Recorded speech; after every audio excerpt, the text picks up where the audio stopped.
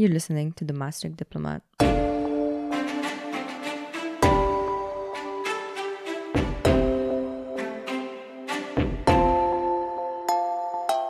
Welcome back to Understanding Europe. Today, Shira and I will be tackling the large topic of collective memory.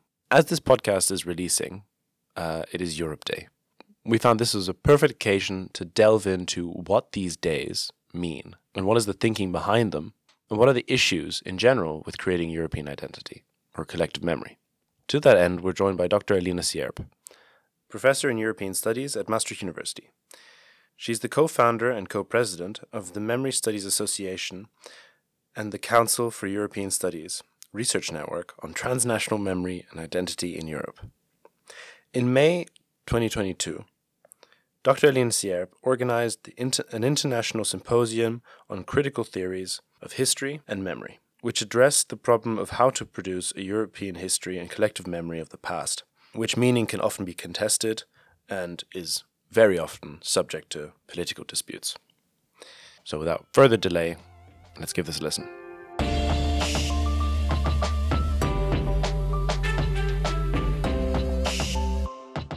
Welcome to episode 8 of Understanding Europe.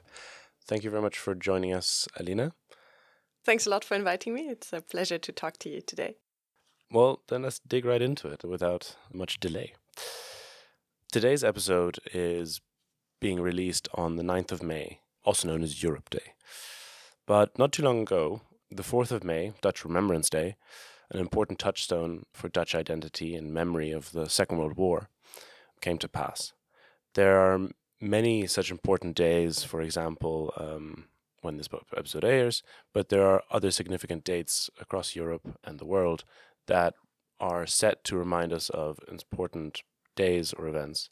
So maybe let's start off with using Europe Day as an example to understand what these days of remembrance signify. Would you help us unpack that? Yes, so Europe Day is the day Europe is celebrated, the European Union is celebrated. It's the 9th of May, which was the day that the Schuman Declaration was made. I will say something about the genesis in a few seconds.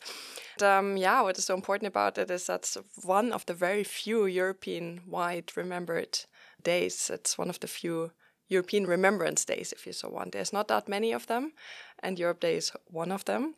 It's, of course, a very important symbol for the European Union, together with the flag, for example. So if you look at the website of the European Union, then it will be categorized as one of the symbols.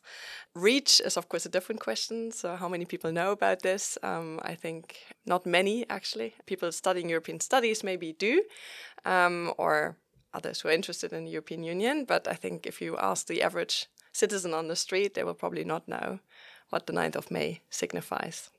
How did it come about? This was in 1985, so already some time ago. And it was a reaction to a report that was commissioned by the Ad Hoc Commission for People's Europe, which was chaired by Pietro Adonino. The Adonino report is often mentioned when it comes to European identity and European symbols, etc., because it established several things. And one of them was Europe Day. And the aim really was to foster some sort of European identity. And the Europe Day and then also the flag, for example, they were then adopted by the following Milan meeting. That's basically how it started. So Europe Day signifies just Europe. It's a celebration of Europe. Is there any other symbolism or significance to that day, the 9th of May? The 9th of May was chosen not because it was the end of World War II. A lot of people think that. The 8th of May, World War II came to its end with the capitulation of Germany, Nazi Germany at the time. In Russia, for example, the 9th of May is Victory Day. So a lot of people think it has to do with the end of World War II. But this was a coincidence, if you so want. It was the declaration of, the Schuman Declaration, the day the Schuman Declaration was made in 1950, and it proposed the founding of the European Coal and Steel Community, which is considered to be the forerunner of what today is the European Union. It just happened that there was a French cabinet discussion just before, and then there was a really important meeting between France, Britain, and the US government where the so-called German question was going to be discussed. And it was particularly the question of lifting the restrictions on the German Ruhr area and the industries that were connected to it. And the French government wanted to make a declaration just before this important meeting. And it just happened to be on the 9th of May. So it has nothing to do with the end of World War II. But I think the symbolism behind it it's often played on as well, of course, right? The European Union as being also a peace project. Is it true that it's not celebrated in all the European member states? Yeah, I already mentioned a little bit that reach is a different question. So I think some countries are more active when it comes to celebrating it. So in Germany, often there's a whole Europe week organized, so it's not all around the 9th of May. In Luxembourg, it's actually a national holiday. In other countries, hardly anything. And I think, again, citizens are not very much aware of it. If you want to feel Europe Day, you have to go to Brussels, because the European institutions open their doors. They organize lots of activities, often also for children, for example. There's games organized. Citizens can just visit the institutions. It's very much focused on the institutions and associations that deal with Europe, and they organize things. But if you're not in contact, then you will probably not notice at all. Generally speaking, I mean, it was founded in 1985, but the significance and the amount of celebrations increased after the Maastricht Treaty. That was a little bit the moment also when I think the European Union got its name, European Union. But I think it was also the moment when there was this felt need of increasing the amount of possibilities for citizens to connect somehow. And that was the moment when, the amount of celebrations also increased. The other element that is important to mention is maybe that Europe Day was often used by candidate countries to lobby for the European Union. So Poland used that extensively in the 1990s. So they used that day, if you so want, to really harness support and make things visible. And you can also see that in the Balkans, in Ukraine. So everybody who's standing at Europe's doorstep, for them maybe Europe Day signifies even more something than it does for the actual member states. So as you said, it was something that candidate member states used to lobby for the European Union. So it seems like picking a Remembrance Day specifically for Europe has a role to play on the way a member state feels a sense of belonging to the European Union, if that makes any sense. So based on your field of study, can we maybe explain what role does memory play in that? Yeah, I mean, you can answer it in a very philosophical way, of course, which is that memory is the basis of our sense of being. Sense of belonging you mentioned. Memory and identity indeed are very closely interrelated. It's almost impossible to detangle them. And memory has the power to integrate societies, integrate groups. The future tended to have that as well. So for a long time, the future was the integrating force for societies, European societies particularly. But there's a lot of talk about the future not playing that role anymore. And since then, since this memory boom has started, really, there's a lot of focus on the past, and the past as being something that could integrate and could bring people together. And then when we're talking about the past, we're really talking about the memory of the past, not about history or historiography.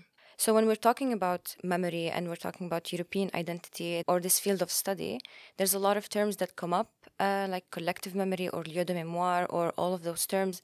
Is it possible to break them down a bit to understand before we dig deeper into this topic? It's actually complicated in the sense that the different terms mean different things depending on the disciplinary background people come from. And some sort of jargon, if you so want, has only developed fairly recently. So I think there's agreement on certain terms now, what they mean, but there's still discussion about many of them. I'm just going to pick out the two most obvious ones, because I think anyone who deals with memory will stumble over them. One of them indeed being collective memory. That's a difficult term because it's multi-layered, and there's an inherent paradox in it, because you think about memory of saying it's something that's very individual, right? You as a person remember, so how can it be collective?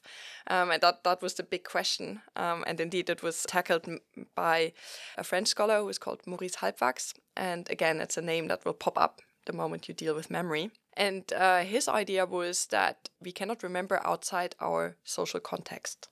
So you cannot possibly remember something just by yourself. There's always a social context that frames the way you remember, to the point that sometimes you cannot distinguish anymore. So to just give an example, childhood memories, how much can you distinguish between your own memories and memories that maybe came after because you looked at pictures or because people told you about it? And that is the case with almost anything. Now, that doesn't explain enough. So other scholars decided to break the term down further. And I think the most useful description of this was coined by Jan and Aleida Assmann. they distinguish between 3 different types of memory. You have the individual memory, which is an autobiographic memory. Then you have social memory.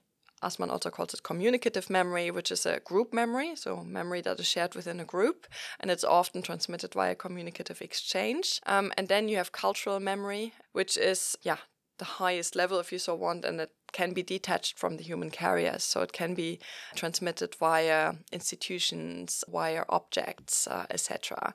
And it's or days, exactly. So remembrance days would be an example of this cultural memory, transmitter of cultural memory.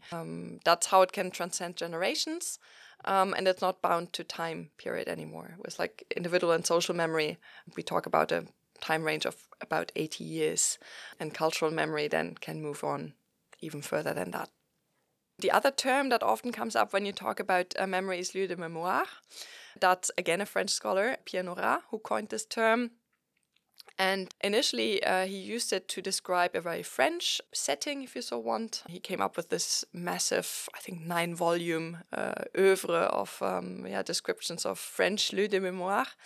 But it was then adopted also by others. So if you look now, I think almost every country has a book on lieu de mémoire, and there's also one on European lieu de mémoire. So what are they? The French translation would be sites of memory, but it's not sites in the sense of a geographical term. So they don't have to be geographic sites. They can also be objects again. So a lieu de mémoire could be a constitution, for example. So basically a fixed point, if you so want, around which memory secretes itself and concentrates, and people can get attached to. And the idea really was that it's different from a milieu de mémoire, which before were structuring society. So it all goes back to this idea of modernity and post-modernity, where what before created fixed points for society, ideologies, etc., has disappeared, and societies need something else, individuals need something else to create some sense of belonging, to have an anchor, if you so want. There's many more terms that we could discuss, but it's a very diverse field, so I just decided to keep it to those 2, and then at the end we can discuss resources where other terms can be looked up. Indeed. So if we want to go back to the memory topic we're discussing, you said cultural memory has the highest significance in creating a sense of integration, and I wanted to ask about the role that memory has on the identity formation. You also said that identity and memory cannot be disintegrated; they are very entangled, so to say. So, what is specifically the role that memory plays in identity formation? A lot of identity is based on a sense of a common past, the memory of this past. I keep on saying memory and not history because I think it's an important distinction. There's also a discussion if the memory is not the same as history. That is a discussion that has not been solved. But, especially a sense of group identity is based on this idea of a common past, common memory of the past. And individuals and societies, they create some sort of narrative around it, a narrative that is then shared and brings people inside, creates this group feeling, also excludes people. We should always remember that. It's not only about memory, but it's also about forgetting on the one hand, and it's always a question of, what is being forgotten, also maybe purposefully, who's excluded from that. So especially when we talk about a cultural memory, then you have this very strong selective process. And what happens both on the individual, the group level, but also on society level is that images are created via these narratives towards the inside, but also towards the outside. And I think if we go back to the kind of narratives around the 9th of May, but also the 4th of May, Dutch Remembrance Day, then you can very clearly see what kind of image is being created on both sides, what is being focused on, what is possibly also being forgotten. So if you want to analyze a society, looking at Remembrance Days, for example, is actually very instructive because it tells you a lot about the society, probably also about its state of democracy and the kind of selective process that has been going on before this narrative was created. Can I ask why there is a contestation between the difference of history and memory? What is the debate? The debate is to what extent there's a difference. And some scholars believe that history and memory are subject to the same kind of forces, selective forces I mentioned before, that we cannot really look at history in an objective way anyway. So what we have there is more or less the same as memory. So if you create history, you're also creating memory. Others say no, there's a clear difference. History is a discourse on the past, which is trying to be as objective as possible. Memory is volatile and changing, and it's not objective at all. So it depends very much on whom you ask there. There's probably a difference between humanities-based scholars and social sciences when it comes to that. My answer to it is that I think we have to distinguish between history, historiography, and memory. So historiography, I think, is potentially problematic because indeed there you have the same kind of selective process that you have with memory. What is historiography?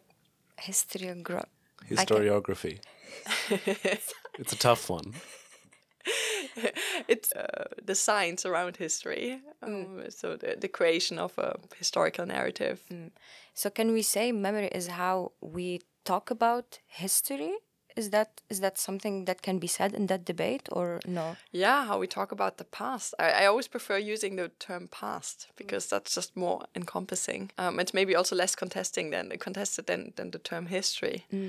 And it seems that there's a certain type of politics around memory, also what we remember and we do not remember, right? You said there is no objective way of looking at the past.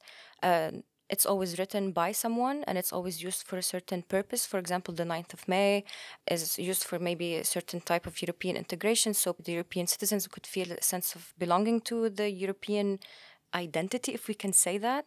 So what is the debate around the politics of memory? How does it play a role? How does it shape how one feels the sense of belonging to their own country, maybe, or their community? Mm-hmm. As I mentioned before, like the selection process is important there.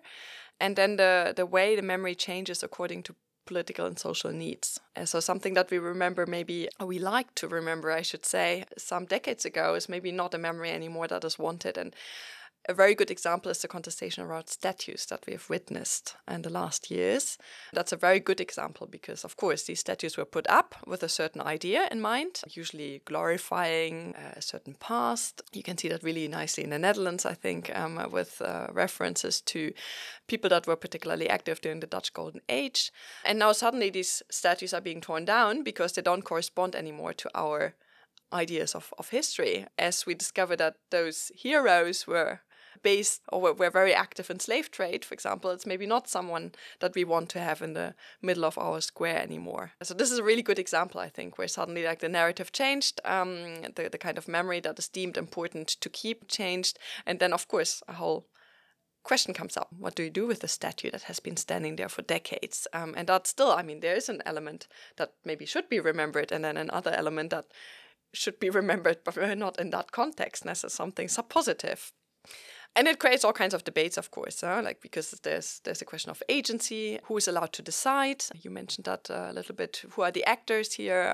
Who has the power also to select and to make sure that other things are not coming up to the force? What kind of consequences does it have if we keep on going on like we always did? Who feels offended by that, for example? What kind of memory do we want to have in our society? I'm just again thinking about the memory of slave trade and slavery, etc. That still has repercussions for today. On that note, you said what kind of memory we would want to have in our society, right? So I'm thinking here about maybe the emergence of EU as an institution of the European Union post World War II. So there were type of narratives that were used to maybe justify why the European Union is needed and why it would be a good project to go forward with. So maybe here there's also a certain type of looking back on the European past and maybe to a way to move forward. So we need this institution so we would have peace or etc., etc. What were the narratives that the EU used so they can have a more sense of integration or a justification to look back on the past and also to justify this project? What were the prominent narratives? So these narratives changed over time as well. I think the one that remained is the one of World War II and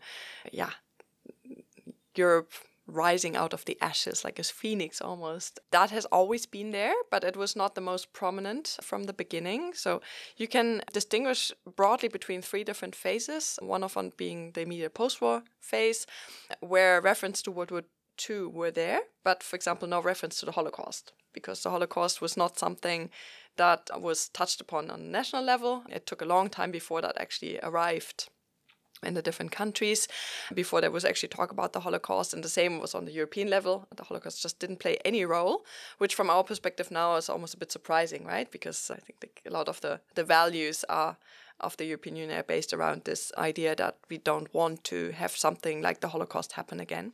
Then the next phase started more or less in the 1970s, which was a bit of a turning point because moment of oil crisis, economic hardship. It was probably the first really economic crisis of the European Union. I say European Union, it was not called European Union then, but just to understand who we're talking about. And I think there was a very strong felt need by politicians to have some sort of narrative that goes beyond just the pure economic perspective. The idea of, well, an economic union was not enough anymore, I think, for citizens to feel connected. So they looked for something else. And that was the moment when some sort of heritage discourse entered, which is also heritage, memory, the past. All of it is connected somehow. And in the beginning, actually, the references were much broader than just World War II. So there was Charlemagne, for example, as being the father of Europe. That was an important image. Then the whole idea of Europe as being the cradle of democracy. So going back to the old Athens, if you so want. Then some cultural achievements that people can be proud of, like, for example, the Renaissance and the kind of architecture that we still see, the artworks that are connected to that time. But none of this really resonated a lot with European citizens. And then in the 1990s, with the wall of the Berlin Wall, that's when like this whole idea of World War II as being a fixed point, if you so want, came back. That's also when the Holocaust started to play an important role as some sort of negative memory. And then, of course, the memory connected to the end of World War II, the experiences of Central and Eastern European countries came also to the fore, particularly strongly after the first enlargement, of course, when 10 Central and Eastern European countries joined. So the whole narrative that the European Union or the Western states of the European Union had built since 1945 was suddenly a bit called into question. And how was this called into question? What were the differences? Well, I mean, this memory was very much based on World War II and the Holocaust, which was a narrative that a lot of Central and Eastern European countries couldn't relate to very much. And they felt that their own experience, where World War II was not the end of a time of oppression, but only marked the beginning of a new occupation, was not recognized.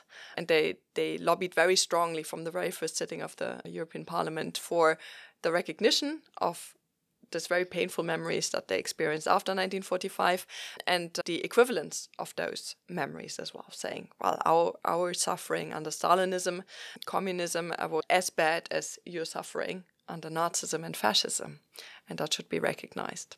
Are those narratives still being used today in contemporary discussions or no? Or is there a different narrative now? No, absolutely. I mean, I think like there's some sort of convergence. So on the European level, while I think everywhere else there's still this debate about equivalence, etc., which is an old debate if you think about it. I mean, it goes back to the totalitarianism paradigm, which was already discussed in the 1980s with the so-called Historikerstreit, historians' debate.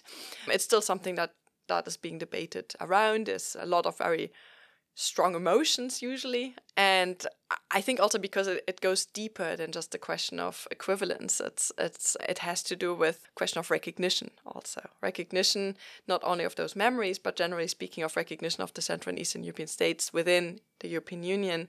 I think they felt very much that they had to take on almost everything that the Western states were expecting them to take on, and among them, like this narrative on history, which they felt was not theirs. It is indeed some sort of soft entrance criteria. So candidate countries, even though it's not part of the acquis communautaire, they have to show that they're able to deal with their past. So it is an important feature, but a lot of the contestations revolve indeed exactly around this. So what happened on the European level, despite all this contestation that is still there, is that there is some sort of official recognition. It started in 2009 with the introduction of another Remembrance Day. It's the 23rd of August, which remembers the signing of the Molotov-Ribbentrop Pact in 1939. So that was basically the the start, if you so want, of the division of Europe, because it allowed Hitler and Stalin to divide Poland among themselves, preparing, if you so want, World War II and the invasion of Poland. And it has been celebrated for a long time in Central and Eastern Europe as Black Ribbon Day. And it was used by Western activists often to draw attention to human rights violations in the former Soviet Union. So it has a long story. And it was chosen, indeed, to commemorate all victims of... there was a debate about like whom they're going to remember, right? Is it just the victims of Stalinism, and then is it Stalinism and communism, or is it only communism? Like the terminology here is important. Or all totalitarian regimes, and then again we have the whole question of totalitarianism, what falls under it and what doesn't. So lots of terms that are very debated and are very complicated in a way. But this was the compromise, if you so want, of having this specific Remembrance Day that is clearly geared towards recognizing officially the narrative of the Central and Eastern European states. And you can see that I think since then, contestation within the European Union has also diminished. So there's a lot less than there was before. And this kind of narrative of saying, well, there's equivalence between those experiences runs through also when you look at resolutions that were passed later, the newest resolution on the importance of the past, for example, which was passed in 2019 by the European Parliament. That makes clear references to those past experiences of all Europeans, but then moves on and talks again about the future. So that's interesting, right?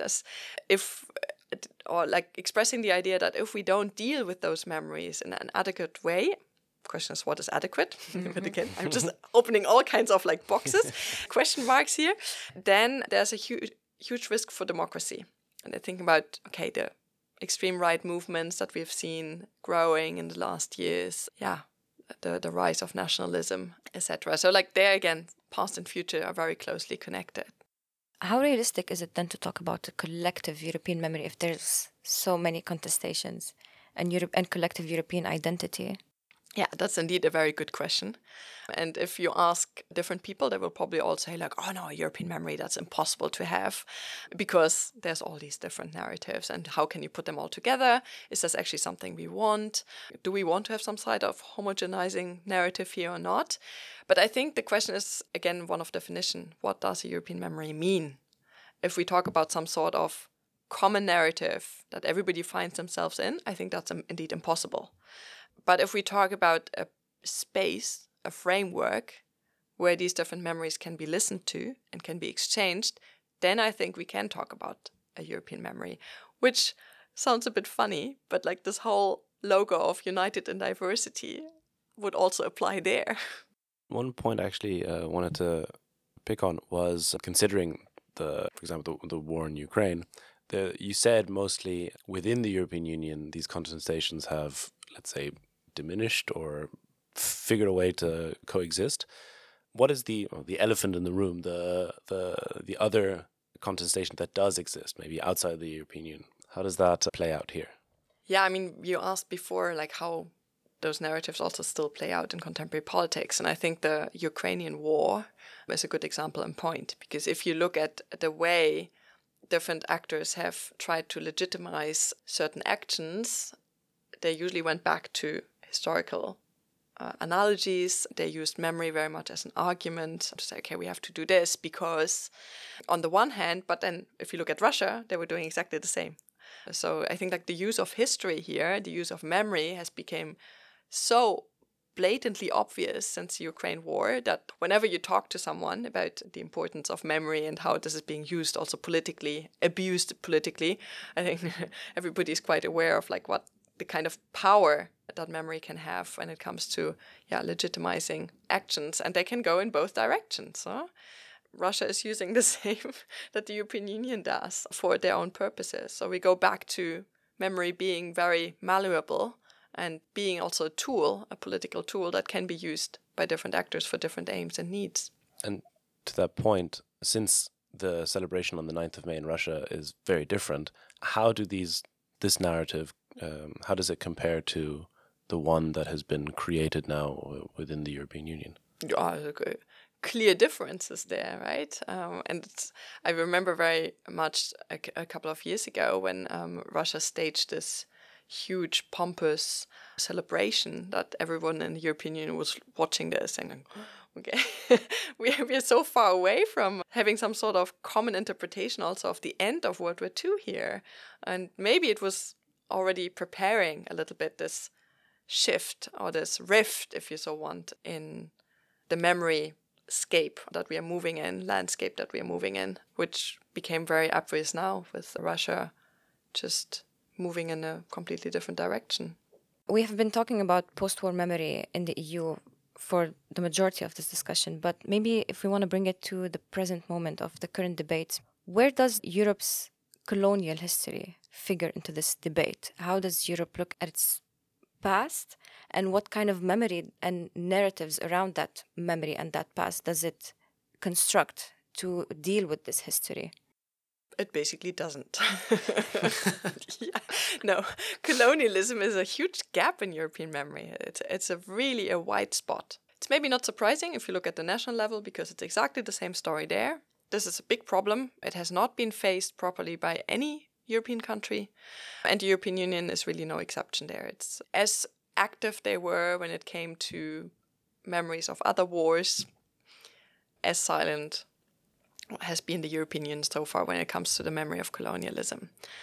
And of course, I mean, there's differences between different countries when it comes to dealing with this past. Some have dealt a little bit better than others, but I think in all national countries, member states, this image is a little bit the same. So yeah, this gap really.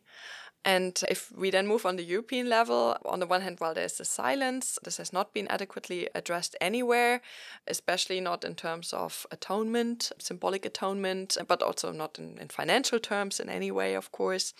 We should always keep in mind that the European Union also doesn't have any competences in that field.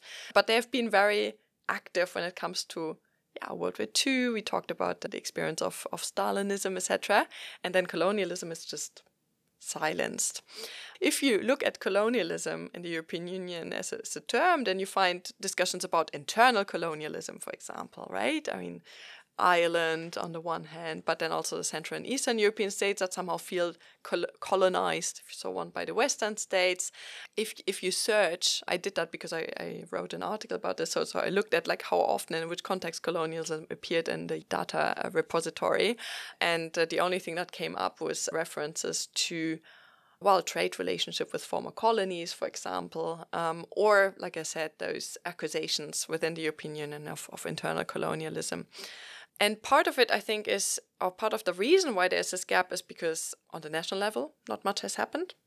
And I think very often the European Union can only move properly if something has already happened on the national level. Otherwise, you have very much a top-down approach, which is often not very successful. And then at the same time, you also have lots of countries that so far have blocked any kind of movement into that direction because they feel that this is not part of their history. And of course, we do know that some countries had bigger colonies than others. Some countries didn't have any colonies.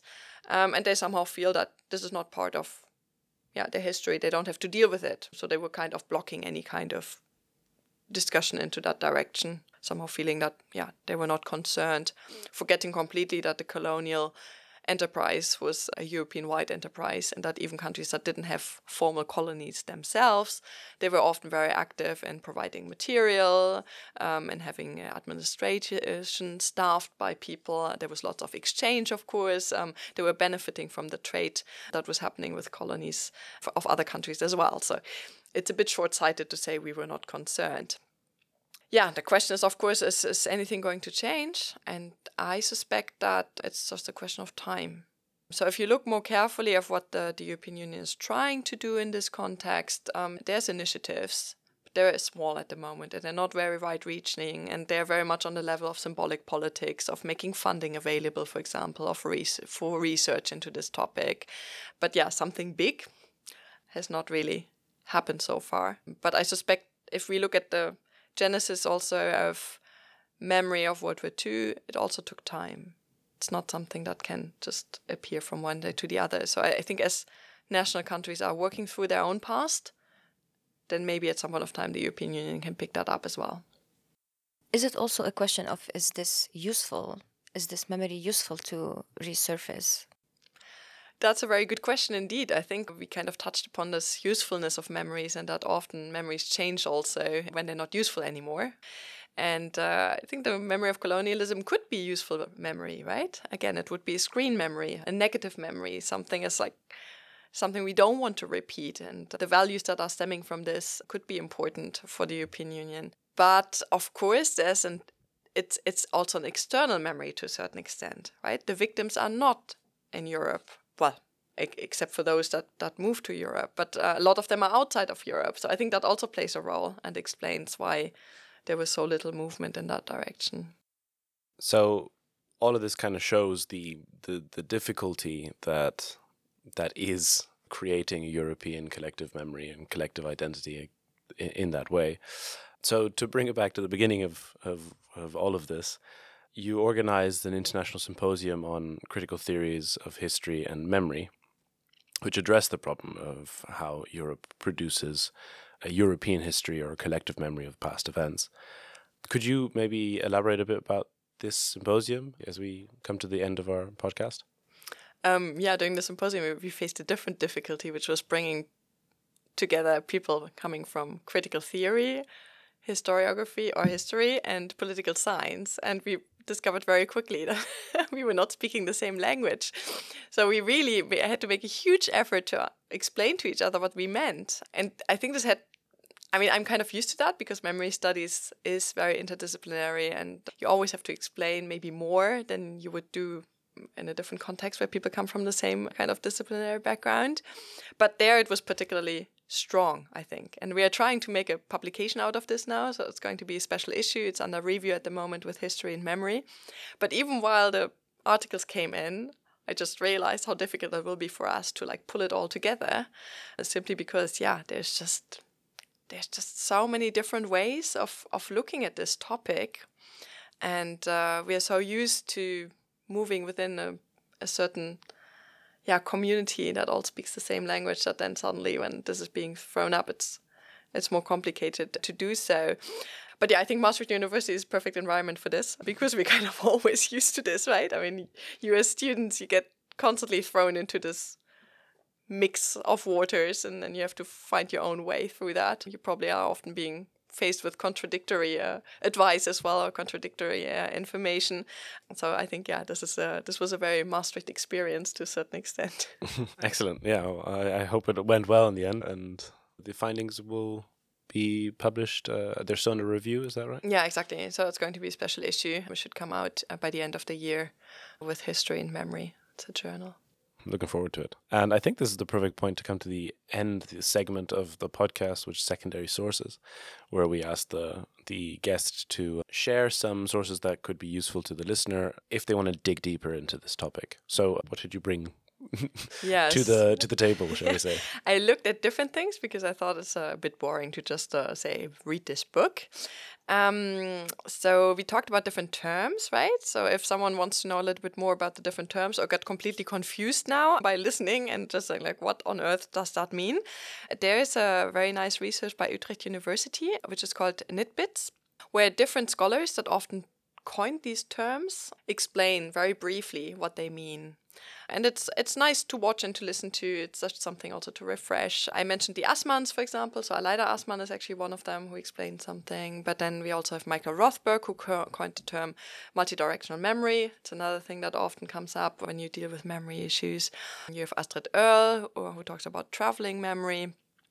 You have Anne Rigney, who talks about transnational memory. So there's lots of terms that are being explained very briefly by the scholars who actually invented them, if you so want. So it's a very nice resource.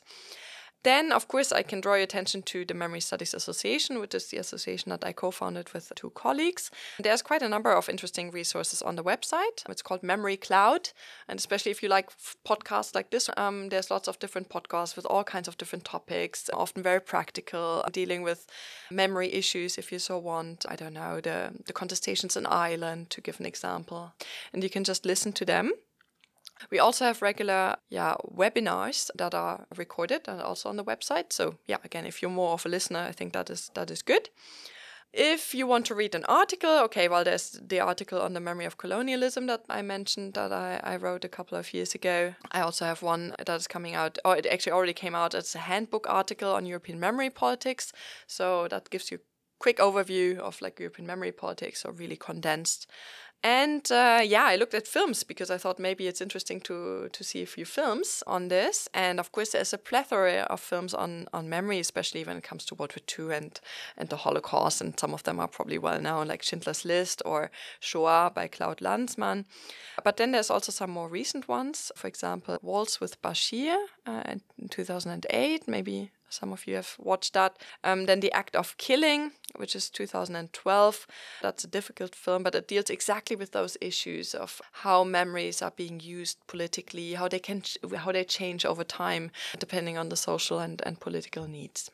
Wow, I think that's a great selection of sources. Thank you very much. And I think that ends our podcast. So thank you very much for joining us. It's been a pleasure having you on. Yeah, I enjoyed that. Thank you very much. Thank you for being with us. And all the sources you mentioned, of course, will be in the description of this episode. And to everyone listening to us, take care and stay tuned. The music for the MD podcast episode has been produced by Stone Ocean.